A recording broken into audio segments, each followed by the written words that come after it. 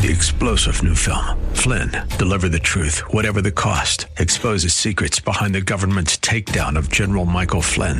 Flynn knew what the intel world had been up to. He ordered the first audit of the use of contractors. This set off alarm bells. He told the truth. He was the most dangerous person for Donald Trump to hire. They had to get rid of Flynn.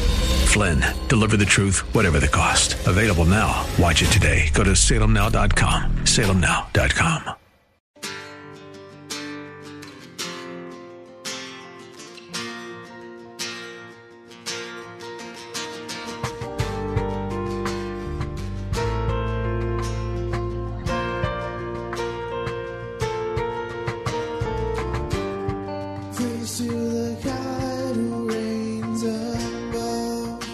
Hello, and welcome to In the Word, a ministry of Calvary Chapel of Orlando. We hope that God speaks to you today as we continue our study verse by verse, chapter by chapter through the Bible, with Senior Pastor Will Ramirez. Today, as we continue our study in the book of 1 Samuel, Saul refuses to repent and seek the Lord as Israel scatters. Meanwhile, his son Jonathan is following the Lord, and that gives him courage to make a bold move. We'll pick it up in 1 Samuel chapter 13, verse 16. The title of the message is, A Steadfast Heart. 1 Samuel 13. Well, the whole theme of 1 Samuel is lessons from the heart, and we've been learning a lot of good lessons and bad lessons. And we learned last time about Saul's foolishness, that Saul was more interested in keeping up appearances for the people than he was for obeying the Lord. And that was a foolish heart. But despite Saul's foolishness and the danger that it put Israel in, his son Jonathan continued to follow the Lord. And so while Saul hardens his heart at that correction from the Lord, Jonathan opens his heart to what God in his graciousness might do. And so as we meet this amazing young man for the first time, his steadfast heart will be a marked contrast with his father's stubborn heart. And so may the Lord use his example that we might learn to have steadfast hearts that show we're different too. So chapter 13, we're going to pick it up in verse 16. It says, And Saul and Jonathan his son and the people that were present with them, they abode in Gibeah of Benjamin, but the Philistines encamped in Michmash. And the spoilers came out of the camp of the Philistines in 3 companies. One company turned unto the way that leads to Ophrah and unto the land of Shual. Another company turned the way of Beth Horon, and another company turned to the way of the border that looks to the valley of Zeboim toward the wilderness. Now there was no smith found throughout all the land of Israel, for the Philistines said, lest the Hebrews make them swords or spears. But all the Israelites went down to the Philistines to sharpen every man his share and his coulter and his axe and his mattock. Yet they had a file for the mattocks and for the coulters and for the forks and for the axes and to sharpen the goads. And so it came to pass in the day of battle that there was neither sword nor spear found in the hand of any of the people that were with Saul and Jonathan, but with Saul and with Jonathan his son was there found. And the garrison of the Philistines went out to the passage of Michmash. Here we see that because of Saul's disobedience, that the Lord doesn't give him the next step, that the Philistines begin to oppress Israel. In chapter 13, verse 16, it starts off by saying that Saul and Jonathan, they stayed in Gibeah of Benjamin. That's Saul's hometown. Now, remember, Saul originally had 3,000 men, and he had summoned everyone else who was able to fight to Gilgal. But we learned already in chapter 13 that he's down to 600 men at this point in time. Israel needs a miracle if they're going to defeat this massive army of the Philistines. But the problem is this. Saul has no clue what God wants him to do next. He's disobeyed orders by not waiting for Samuel to perform the sacrifice so they could seek the Lord together. And when Samuel confronted him with that sin, Saul refused to repent. So guess what? God doesn't speak. God has nothing to say. And before we even get into the problems that this causes, when you and I compound our sin with a stubborn reaction to God's conviction, it always leaves us in that type of limbo because God's going to refuse to move forward with me in that state. It's not that he doesn't want to move forward. It's not that he's angry with me and he's done with me. It's that he's not going to let me move forward like that. He's going to be willing to receive me if I repent, but he's going to resist me if I remain prideful. And so Saul's in that limbo state where he refuses to repent, he's prideful, and the Lord just kind of mums the word.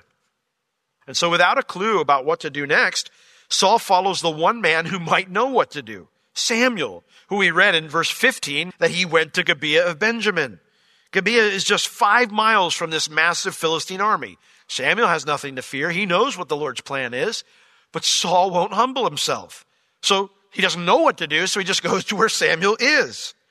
And the problem is, when he gets there, Samuel has nothing to say.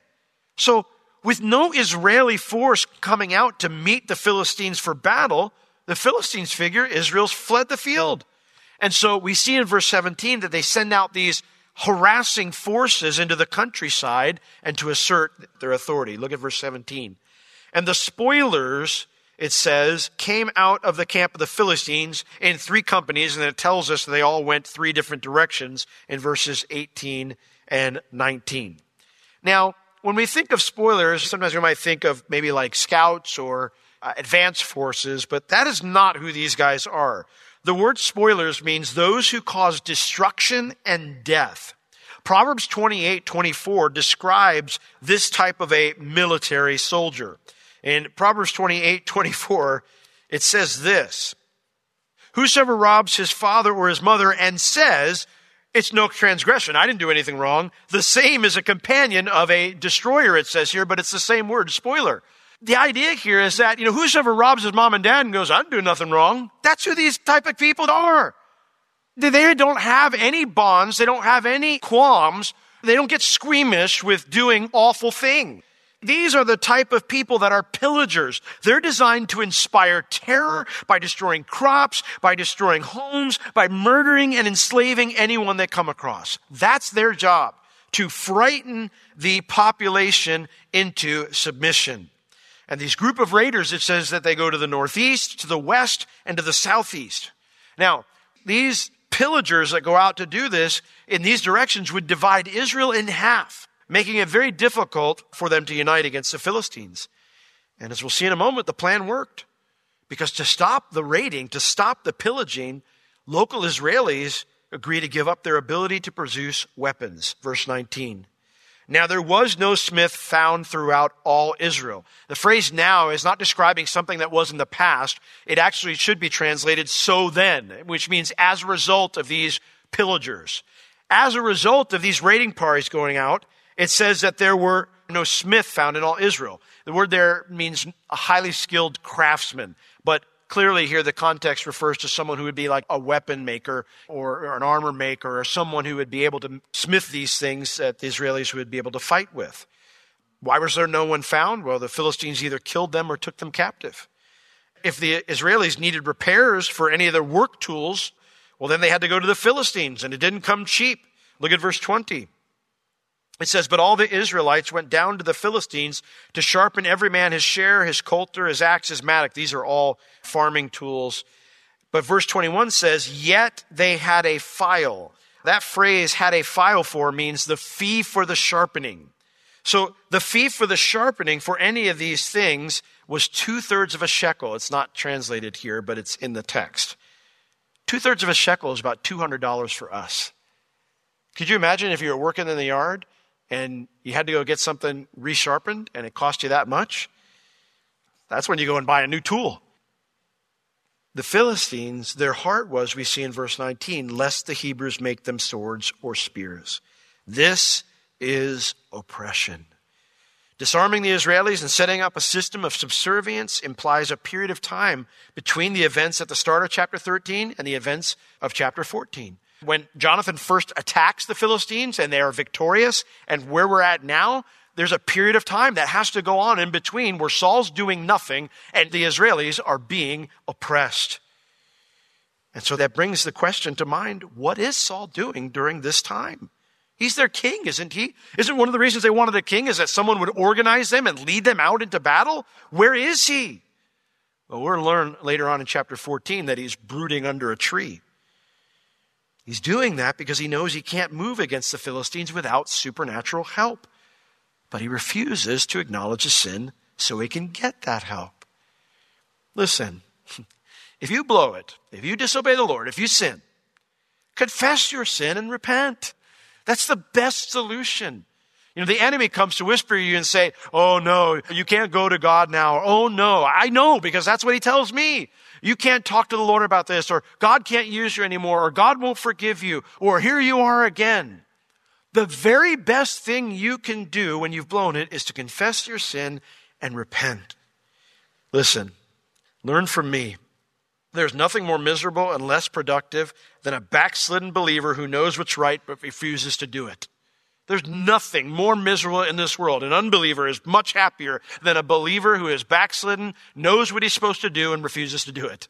I remember I had a Bible college teacher. He came out of the whole hippie movement. He'd gotten saved out of that movement. He had a period where he had backslidden and he brought right back to his life of drugs. And so he went back to his old friends who were still doing drugs.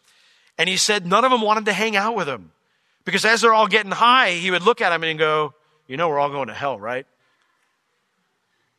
This is like we're all going to hell. Like we are lost. Like Jesus is the only way, and none of us want to do what he says, and so we're all going to hell. And they were like, dude, we don't want to hang out with you. There is nothing more miserable than a backslidden believer who knows what he's supposed to do but won't do it. Don't do that. The Lord loves you, and he desires to forgive. Jesus still died for you, knowing everything you've done and everything you will do. So humble yourself and run to him to find the grace and the mercy to help in your time of need. Now, here's the crazy part.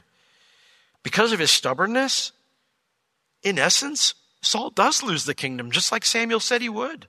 He told him when he did this, he said, God would have established you forever, but now the kingdom shall not continue. Now it's taken from you. Well, now it is. Because the Israelis aren't serving him anymore. They're serving the Philistines. Just like Samuel said. His people bowed to the Philistines and put themselves at a major disadvantage. Look at verse 22. So it came to pass in the day of battle, when eventually a battle comes, we'll get to that later on. When that comes, there was neither sword nor spear found in the hand of any of the people that were with Saul and Jonathan. But with Saul and Jonathan, his son, there was found. So they were not disarmed. They were able to hold on to their weapons because they were in hiding the whole time. Now, I love how it says here, so it came to pass in the day of battle. The battle will come because God loves his people, even though Saul is putting himself before his people right now. Now, when it says that they had no sword nor spear, the reference here is to iron weaponry, the very best weaponry of that time. They likely had more primitive weapons because we'd already seen them doing fighting. What's interesting is that archaeologists, when they have dug up these old Philistine cities, they have found that during this time period that they had a hoard of iron weapons. As a seafaring people, they always had the best weaponry in the region. So this comment is probably stating that the only two people who had comparable weapons to the Philistines were Saul and Jonathan. But notice verse 23, all the appeasing that Israel tried to do wasn't enough. For now this army that had camped in Michmash, now they start moving out. It says to the passage of Michmash. If the people thought capitulation would bring them peace, they were sorely mistaken. Because now this massive Philistine army moves into a pass that heads to the east, further into Israeli territory, toward where most of the Israelis had fled across the Jordan River. And so at this point, someone decides to act. But it's not King Saul. Look at chapter 14, verse 1. Now, came to pass upon a day. Literally means upon the day that the Philistine army moved, that Jonathan the son of Saul said unto the young man that bare his armor, Come, and let us go over to the Philistine garrison that is on the other side. But he did not tell his father. Jonathan decides to undertake a secret mission. And the only one who's in on this mission is the one who bore his armor, this young man. Now, every time I read my Bible and I read this story, I think of Jonathan going out and he's got this little boy going with him, lugging his armor around and stuff, whatever. If you didn't have that image, good for you, because you probably understood your Bible better than I did. That is not who this guy is. The armor bearer were officers in the army. They were officers in ancient armies. Officers had these assistants, and they were responsible for the officers' personal armor and weaponry, but they also helped with administrative duties. These were not servants. These were not slaves. These aren't the equivalent of a water boy at a sporting event, okay? These is like the assistant coach. These were solid soldiers, the ones who the officers trusted the most, their right-hand men. And so he turns to his right-hand guy, who he knows he can trust in a pinch, and he says, let's go undertake a secret mission. Let's go to the other side. And he doesn't tell his father. Now, to move the army of the Philistines from Michmash to go east, they'd have to go into this valley. They call them wadis over there. You'd have to go into this wadi. And so as they start moving into the wadi, Jonathan and the troops would recognize, they would see the Philistines were on the move. So it just so happens that on the same day the Philistines are on the move, that Jonathan makes this choice. And so he's going to see that the Philistine army is moving. Now, it does bring up a question, why doesn't he tell his father? Well, verse 2 and 3 tell us why. Verses 2 and 3 tell us what Saul's doing during this time. It says, and Saul tarried in the uttermost part of Gibeah under a pomegranate tree, which is in Migron. And the people that were with him were about 600 men. And Ahiah, the son of Ahitub, Ichabod's brother, the son of Phinehas, the son of Eli, the Lord's priest in Shiloh, was wearing an ephod. And the people did not know that Jonathan was gone. Now, remember in chapter 13 when I said that Saul was tarrying for Samuel, that wasn't a bad thing, that it meant he was waiting for, or hoping for, with expectation for Samuel to come. That's a good tarrying. This is a different word. This word means to settle down, to stay in one place. You could basically just say doing nothing. Saul is doing nothing in the uttermost part of Gibeah. He's not in the city because the city's not safe because the Philistines are looking for him. He was in the nearby field sitting stubbornly under a fruit tree. Why? Well, the person with him may give us an idea. For it says that Eli's great-grandson, the high priest, is here with Saul. Now, why is he not in the tabernacle? Well, we might say, well, the ark's not at the tabernacle, so what can he really do at the tabernacle? That might be possible. But we're going to find out later that the ark is actually here with Saul too.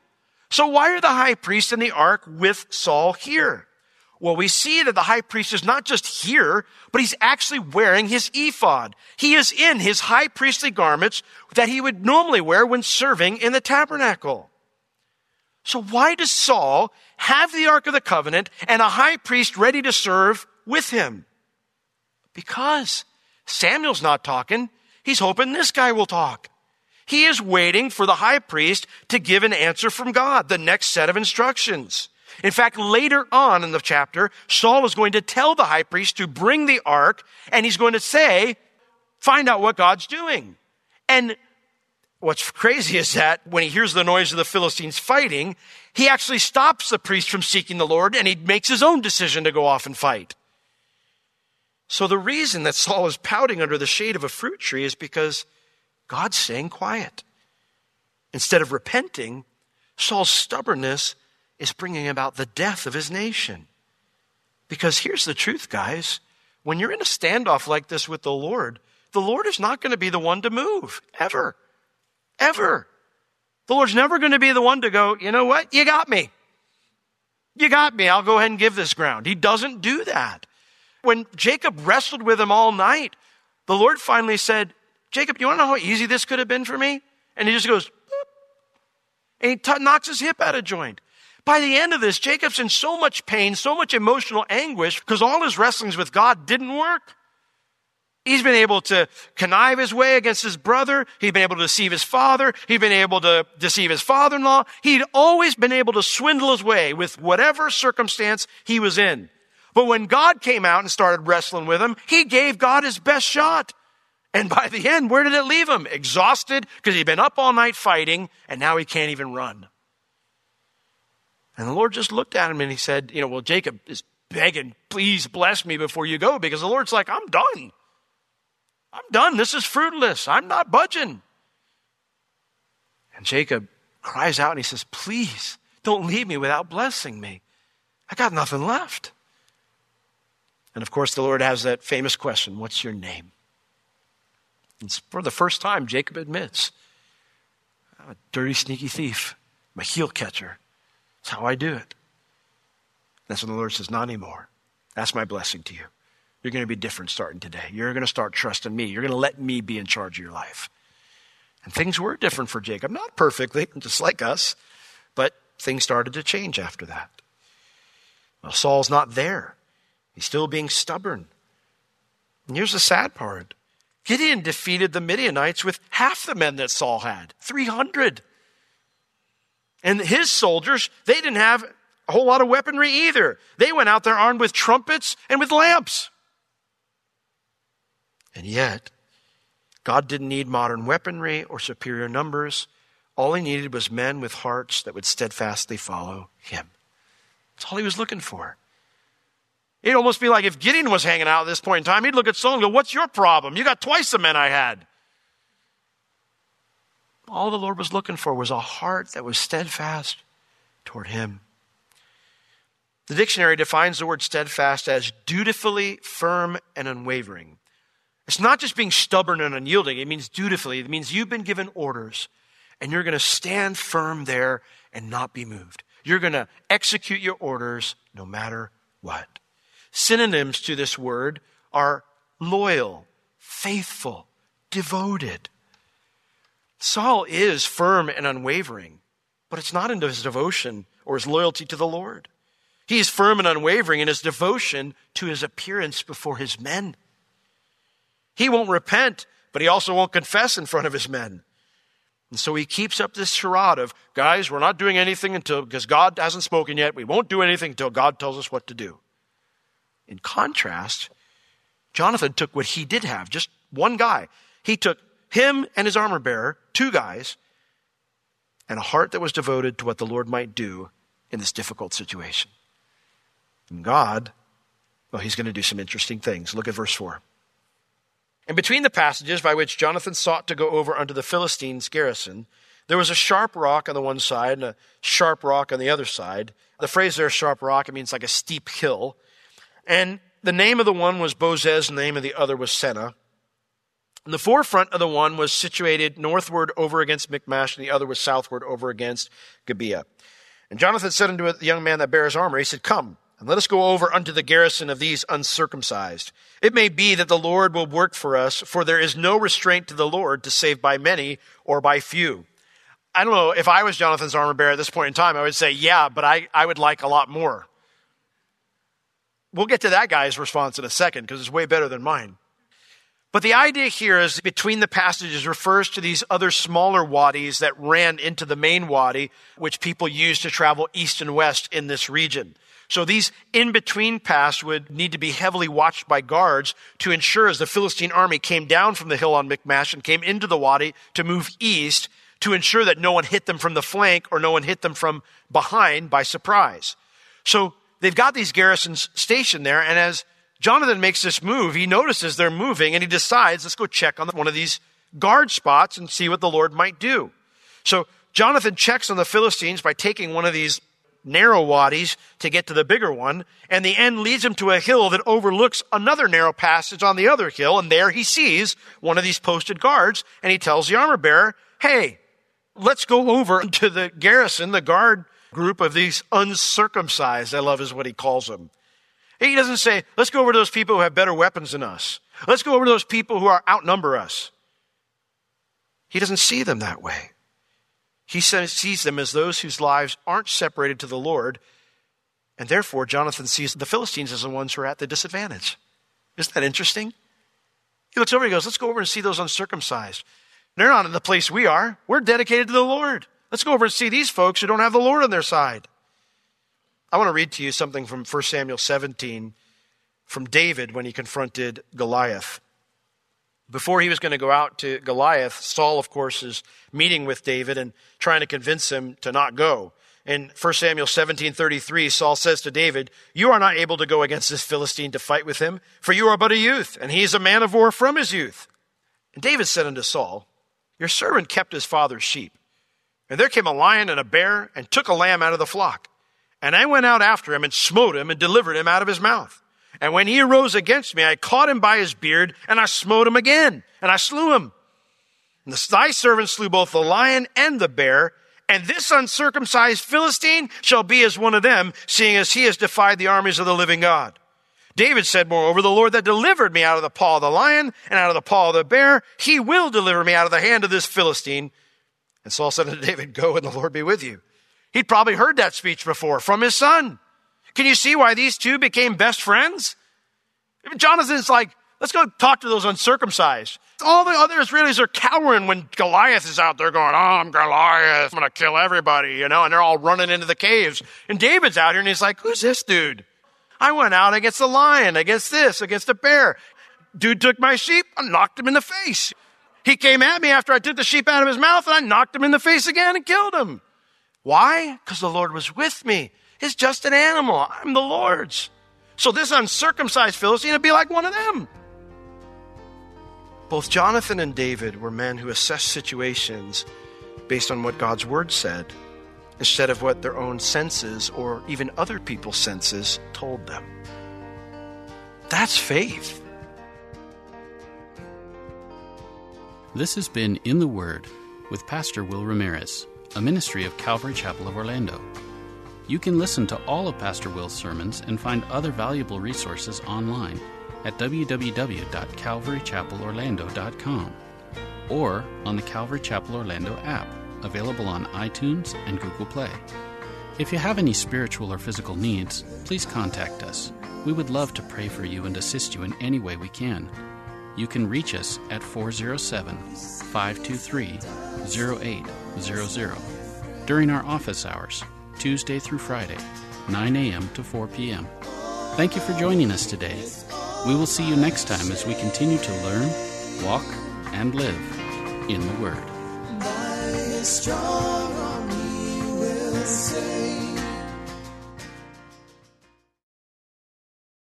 Three-star General Michael J. Flynn, head of the Pentagon Intelligence Agency, knew all the government's dirty secrets. He was one of the most respected generals in the military. Flynn knew what the intel world had been up to. He understood its funding. He ordered the first audit of the use of contractors. This set off alarm bells. The explosive new documentary, Flynn, Deliver the Truth, Whatever the Cost, uncovers the facts behind this scandal. Flynn told the truth. He was the most dangerous person for Donald Trump to hire. I find out the worst enemy that I'm going to face in my life is right here in America. They took my assessment and they wanted me to change it. And I was like, I'm not changing it. They had to get rid of Flynn. With in-depth interviews, archival footage, and never-before-seen personal records of the man behind the headlines. I just felt like I was drowning. Flynn, Deliver the Truth, Whatever the Cost. Available now. Watch it today. Go to salemnow.com. salemnow.com.